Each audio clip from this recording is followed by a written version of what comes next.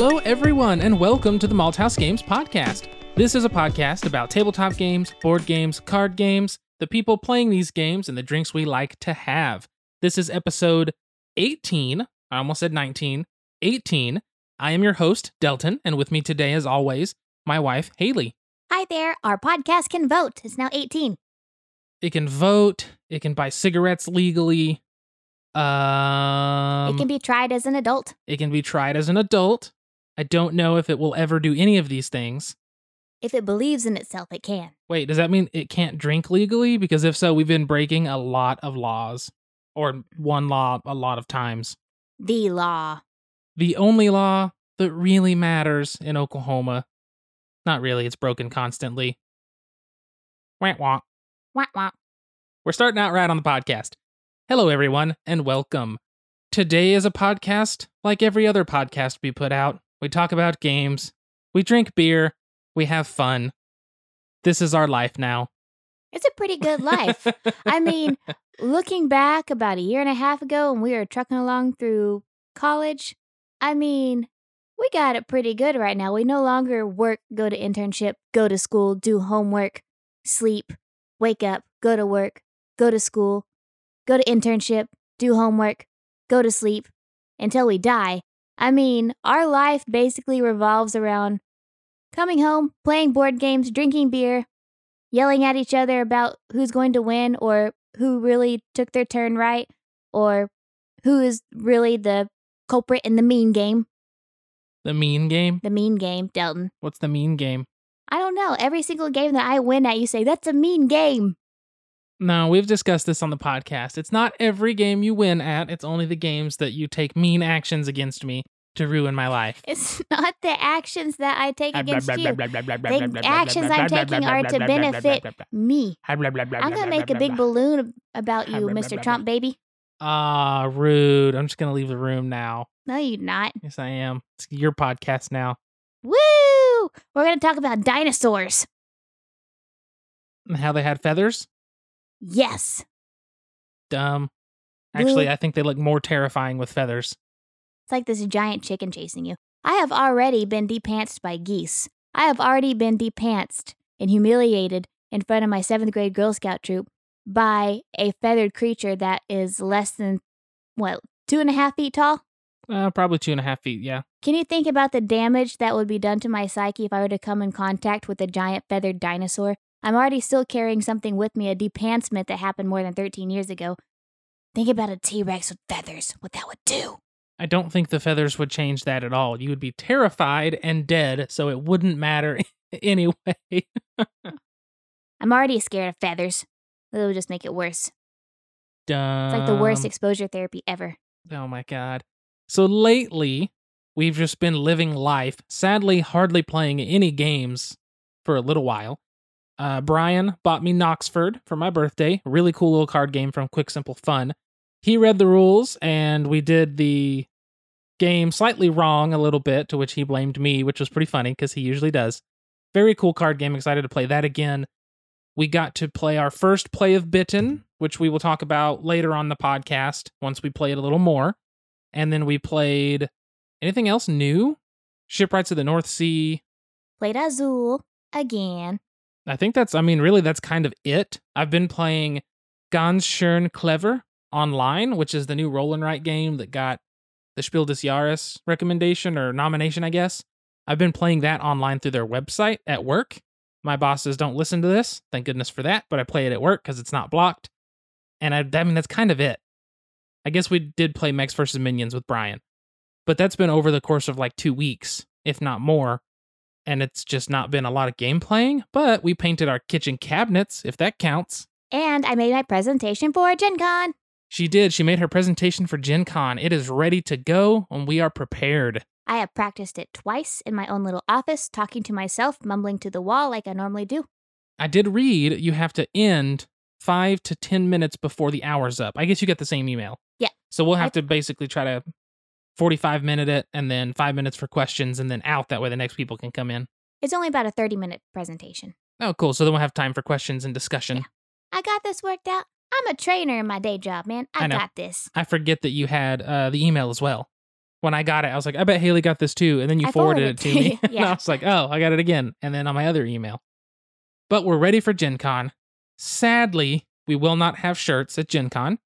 It was just too high of a cost at the moment for us to just out of pocket to give away. We did print us two a shirt just because, I mean, you know, we have to represent ourselves somehow along with our business cards. Shameless plugging in my presentation. Yes, exactly. Shameless plug for you and us and me. Yeah. But we'll have our shirts. Sadly, we won't have any shirts or anything to give out. I can give a business card, but at the moment we won't have anything, which it kind of sucks, but everything is expensive to print. No matter who I went to, printing a large quantity of shirts is just a little past the point we can spend at the moment, since we're going to Gen Con, as well as having a vacation before Gen Con. So, you know, we just kind of aren't in that place. However, we are hoping to have shirts next year at Gen Con. We'll see. We'll announce that, obviously, before then. Maybe I can figure something out on the Patreon where I can do, like, if you pledge a certain amount, I can have a shirt printed for you and something like that. I don't know. We'll see about all that because it is expensive, especially if you do a low quantity of t-shirts. We'll hopefully do something later on. So in the meantime, come to Delton for your supply of business cards and direct eye contact. So yes, you will be able to find us. We are going to have, they are baseball style tees.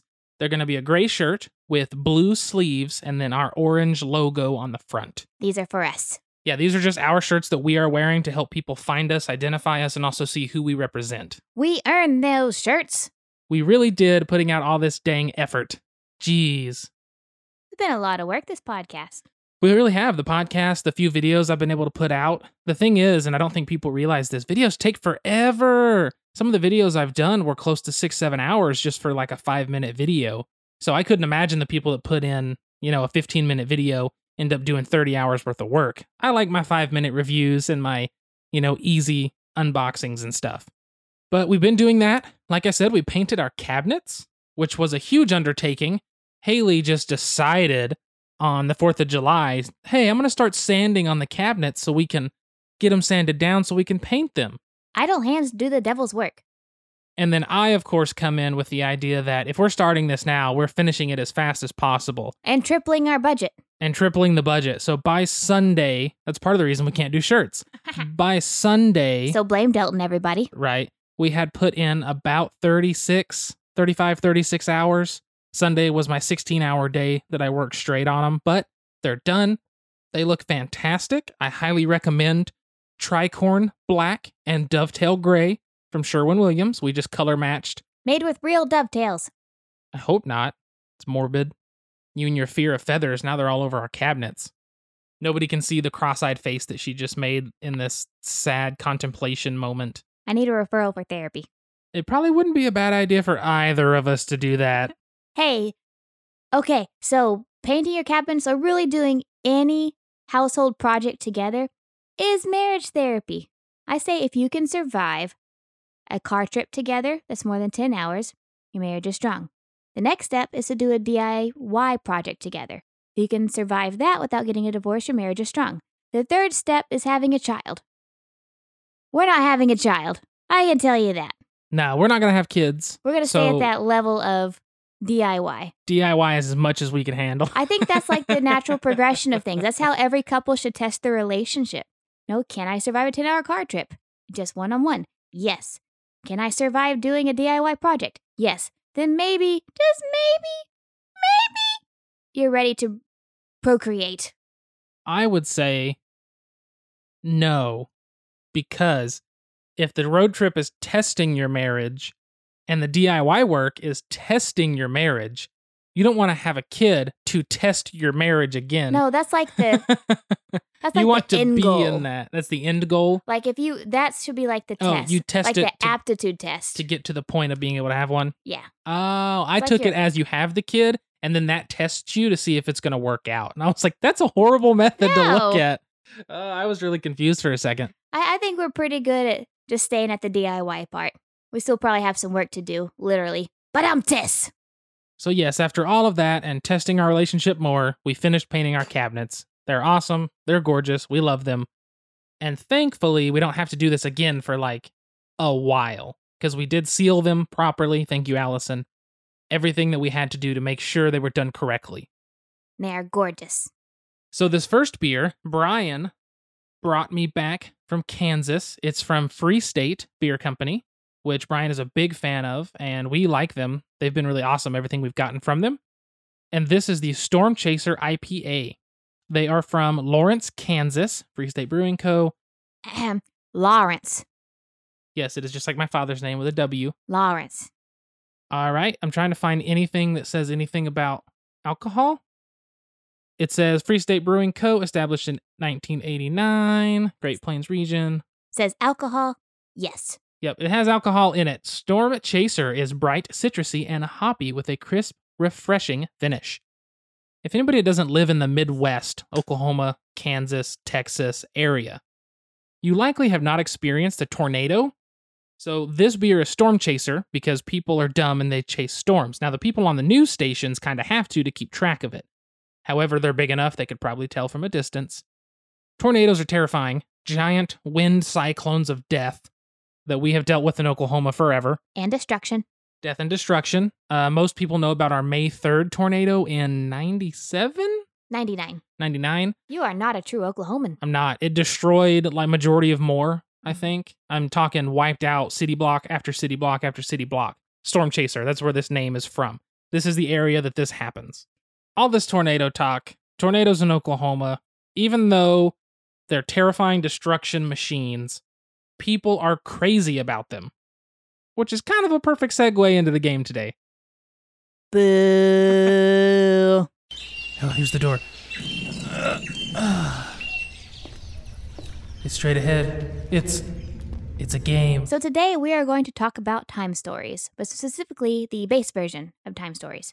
Yes, we're going to talk about Time Stories. Time Stories is I guess you could call it campaign and legacy game. It is a story-driven game where you work over multiple gameplays to get from point A to point B at the end of the story, beginning to end. There are a lot of expansions to it that provide new stories to play. We're just going to be discussing the first one, and I'm going to try to keep this spoiler-free. That way, if you have not played it, which I'm hoping you haven't, or else talking about it wouldn't help you that much, but that way if you haven't played it, you'll be even more intrigued. Delton is a man of mystery. Yes, I am.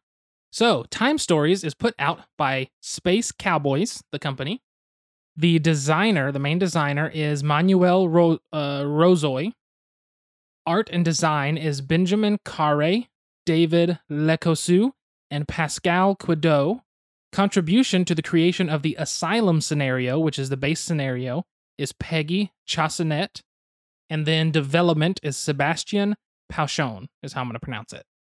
So in Time Stories, the base game and the expansions, you are a time agent. So what is happening is you are being put back in time somewhere, whether future or past. I think they mostly work in the past. And you are essentially placing your consciousness within somebody in that time. So you get a character, and these characters have different traits. Each one, this one being in an asylum, by that it means a mental asylum or a mental hospital. So you have a different person with a different ailment, someone that's in the hospital for whatever reason, and you are playing that character. And what happens is you're going room to room. You've heard some rumors, and it kind of has a little intro story where you've been debriefed. You are going room to room, meeting different people and talking to them. What's interesting about it is the art and the graphic design of this game is absolutely gorgeous. It's almost minimalist, but not. Like, it's not super complicated. It's not over the top, but it still has things going on. I don't know. It's just gorgeous. Google images of this game. It's just absolutely gorgeous. There are some cards laid out for the room that you're in. There's 4 cards that make a little map on the board. And then there are cards that make the room. Now you see an image of everything in there. And you will move your pawn to one of the panes, one of the cards of that image, and you alone will flip it, read it, and then you can relay that information to everyone. They recommend not reading the card to them, not showing them because they didn't go to that part of the room. You are telling them the information as best you can remember it. You can write stuff down. We went without writing. I guess we wrote a few things down later because we found it was difficult. But you relay it to your friends off of those location cards, and you have different things you have to do. You might have to fight, you might have to talk your way out of something, you might have to pickpocket somebody, things like that. There's a time track. Once the time runs out, your consciousness comes back to your body, and then the next game, you'll restart the scenario, but you'll have all the knowledge and potentially have discovered new map pieces, new places to go, or things you can skip. So it's a really, really cool game where you have this mystery happening. You're trying to solve it, telling a story. It's gorgeous to look at. You're working cooperatively together, and it's just fantastic to play. It is so super fun. We played the scenario. They say it takes up to 7 times to play, and I don't know if that's just the average most people take. I think we did it in 4 or 5. Because we're boss. Well, we found out we missed a card at one point, but once we figured that out, it made it much better. But the game's just really good. Is there anything I'm missing? Like, I don't want to give away things in the game. Everybody dies. I don't know if that's true or not. But like for an instance, we can do like 2 truths and a lie, where I tell 3 things and 2 of them are true and 1's a lie. No. So something like in the very beginning, you start in the very first room, and there's on the picture, there's like somebody on a couch, somebody painting a picture. There's like some windows, and there's like a dresser. And like if you pick the one that's a dresser, then potentially you'll walk over to the dresser. It'll tell you this and that, and it's like, all right, do this. You know, you open the dresser or you look at this photo. And it has things like that. And sometimes it's like you look at this photo, you see some numbers on it, and then you look closer and you can find them or something like that. And it has things like that that's helping you develop the story and solve the like puzzly crime mystery thing. And then sometimes you open up the drawer or go over and look at the picture. It's just like Nothing. a bag of Skittles. Yeah, that's one of my favorites. You just go to do something and it's like, you looked out the window. It's a beautiful view. And you're like, I just wasted time to come here to do this, and I love it. It's such a cool idea. The puzzles are really good. They're very well thought out. They're not like puzzles in terms of an escape game like Unlock or Exit or anything like that, but they are puzzles based on some of the objects you get and some of the clues that you find and everything. And every single expansion is a different time, it's a different case. It's a completely different story. So like the Marcy case, I believe, takes place in the 1980s. Is that correct? I think that's right. We do own the Marcy case, still in plastic wrap. We have not unwrapped it yet. We'll likely get to it soon because I've been wanting to play through it. But that's the only thing about this game you have to realize is you buy the game, you play the story, and it's over. Unless you buy an expansion, you're not going to be able to play the game again. You could, but you would know everything, so it would not be fun. But you take things from your original game and bring it to the next one. So even the base Time Stories game, there are some things that we learned, some things we can take with us, because whenever we finished up the game, it said, no, something, something, something. And we're like, oh, okay, we can take that along. Yeah, there's things that you can carry between them, and they kind of work in a sort of in a campaign style where you have different missions as a way to look at it. But either way, it's a very, very cool game. I really would love to go into more about how it all functions. I mean, there's dice rolling and stuff, but really, the essence of what makes this game amazing is the storytelling, the cooperative nature, and the way it functions, forcing you to have a time limit as well as just being an exploratory game with good art and just puzzle solving. Like all of that combined together turns into just a great story game that's just super fun. And why are we talking about this game today, Delton? Hey, what can I get you? I'd like a topic. Any special way? Make it a top shelf topic. Coming up. Enjoy. One of the reasons we wanted to talk about Time Stories today, there is a new Kickstarter from Cool Mini or Not called Cthulhu Death May Die. The biggest thing that people are having a problem with is the game's representation of mental illness in their characters. So most of you have played, or I'm going to assume a lot of you have played a Cthulhu-themed game. We haven't shown Allison, though.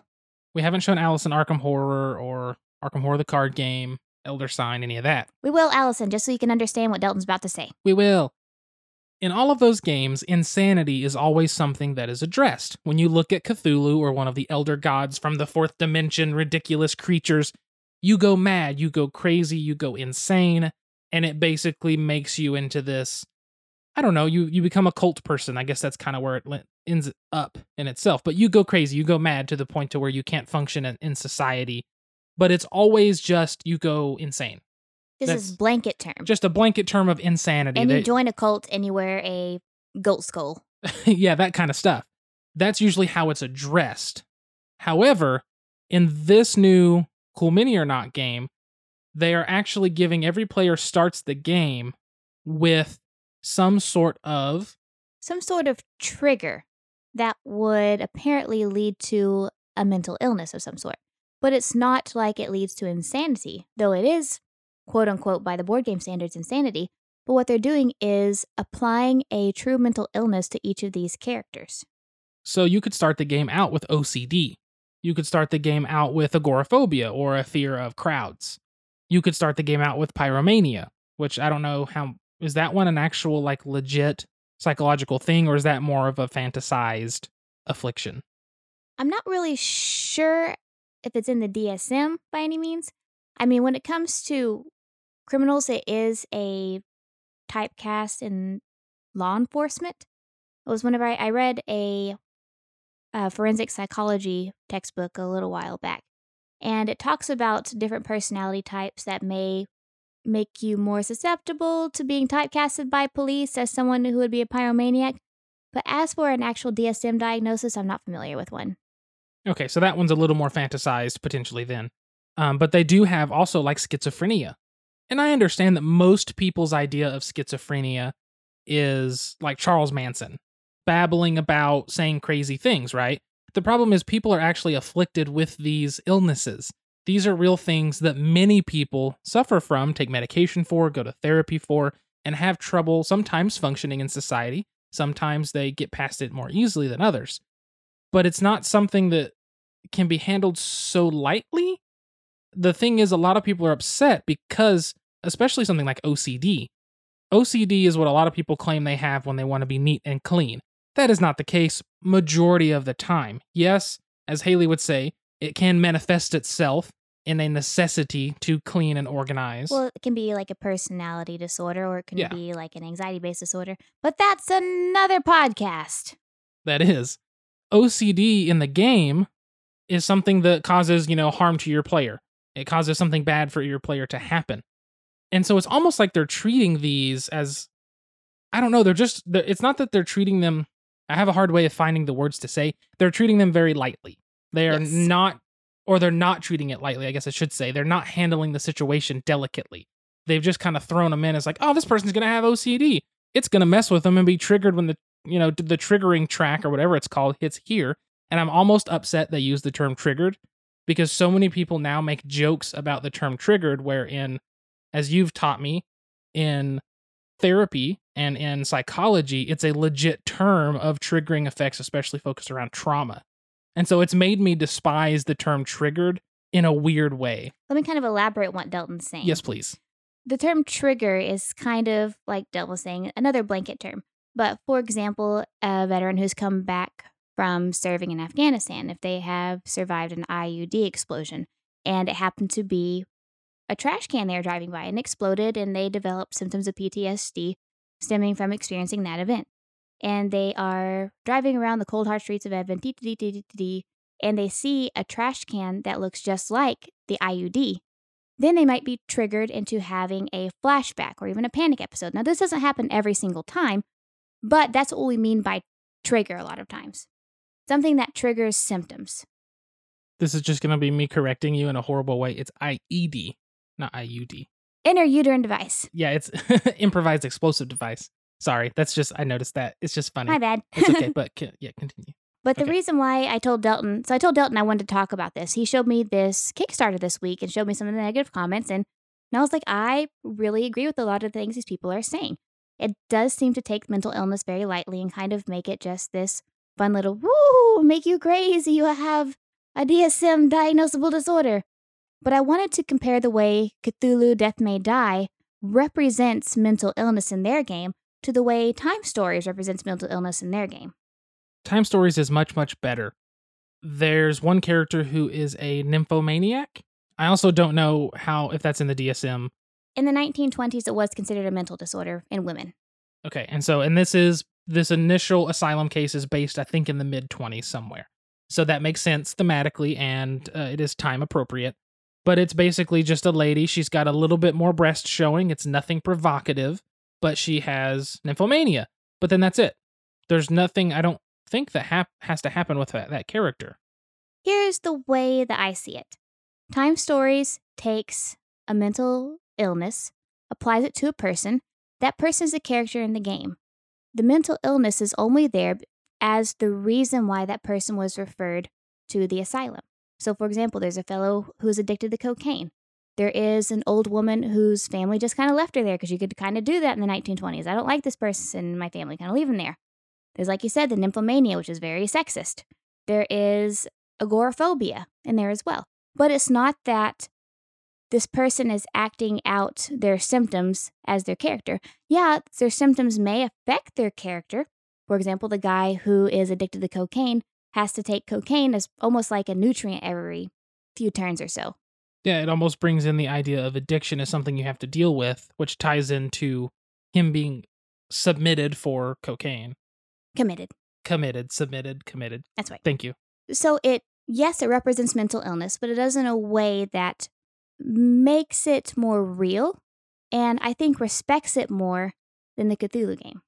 The only other one that I would say pushes the boundary at all, if it does, in Time Stories, is there's the guy that when it comes time to fight or whatever, it's like he moves slower because it's when he's scared, his legs don't work. It's the guy in the wheelchair.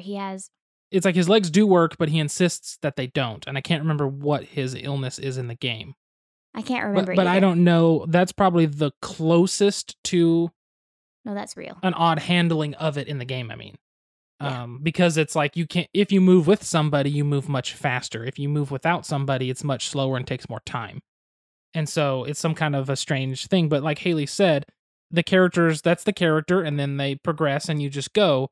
It's just handled a little more delicately, a little more real than what the Cthulhu Death May Die is doing. So like if you are playing those characters, because you're each assigned a character, and you embody those characters whenever your brain or your memories, whatever is implanted in them as you carry out your mission. Those disorders, those difficulties affect the way you can move your character. And so like Delton says, it kind of gives you, like, for example, with the addiction guy, the addiction kind of hinders you. You have to get your fix in order to be able to function. And so it provides a look into mental illness without making it a cartoon. Yes, without making it something that's just hindering you and can be, I don't know, the way they're doing it. They still functioned with their mental illness. That makes sense. Rather than it be something that when it's triggered, it causes a negative effect. It's more like they're living with this affliction, I guess, depending with like nymphomania of the times. But anyway, yeah, it's kind of a hard thing. Affliction of society. There you go. It's a hard thing to discuss because mental illness affects a ton of people. Not that it's a bad thing. It's just like getting a backache or spraining an ankle. Like it's going to happen to somebody. You go to a doctor, you find help in whatever way you need or that benefits you the most, but it's something that happens. We need to normalize it a little bit, and a game like Cthulhu Death May Die is not doing well at that, at normalizing it and making it something that happens in society, happens to people, has happened throughout time. They're not doing it that way. They're making it a tag on. They are taking this term, insanity, which has been used in the Cthulhu universe and many other games before, to mean just like, oh, you're out of the game. Like you saw Cthulhu, you've gone mad, you're out. And they're trying to make it more realistic, I can see. But by calling things like OCD or social phobia insanity, you're kind of applying a social stigma to it because it's not insanity. Howie Mandel has extreme OCD. Howard Stern has spoken openly about his own therapy experiences because he had severe OCD. Calling it insanity, calling these specific true diagnoses insanity, only stigmatizes them more, and they're already pretty damn stigmatized. That's very true. I've just seen people on Twitter, reputable people in the industry, designers, artists, content creators, speak out, whether as themselves have one of these ailments that they're considering an insanity to be attached on, as a problem for the character. They've come out and said either I have it or they have family that has it or something. And so it's just seeing these people that are visibly upset about it. It's understandable. And I just feel like Time Stories approached it in a much better way with the base game with Asylum. I feel like it was done in a much better way. Ditto. This is a very hard topic to talk about because there is, as Haley said, it is stigmatized. But it is something we need to be able to discuss like this, and we need to be cautious about and handle it lightly, not just throw it in as an extra mechanic in a game, but actually take the care to make it real. Don't make it a mental illness flavor text. Yeah, I guess that's a good way to put it. It's one of these things that's hard to discuss. It's like, I don't want to upset anybody that suffers from a mental illness, but it's something that even though I do not, and Haley does not, at least as far as we know, I have anxiety. I guess you do have anxiety. You've been living with anxiety for the last 400 years, man. That's true, but I guess in my brain, I'm so used to it because I'm around you constantly. You. I mean, and that's exactly what it needs to be. There's the message, folks. It just needs to be normal. So I have attended therapy. Woo! Woo! And now, join us for a Malthouse Games podcast special, Pint-Sized Question. Before we do our question of the episode, we're going to open our next beer. I know it's been a while since we opened the first one. This is condensating like crazy, as well as I am. Delton is sweaty. I am. It is Oscar Blues Brewery, which is out of Colorado. It's their beer Priscilla, a white wit wheat, which basically is just a very redundant way of saying it's a white wheat. I'm trying to find anything about it. Do. Please recycle. Yes, I will. Do. I don't even know. We're just gonna drink the thing. It was in the, like build a 6-pack area. And it's hot in here, and that's a cold beer. It is very hot in here. Every time we record, I turn the fan off. I turn the central up to where it does not kick on to cool.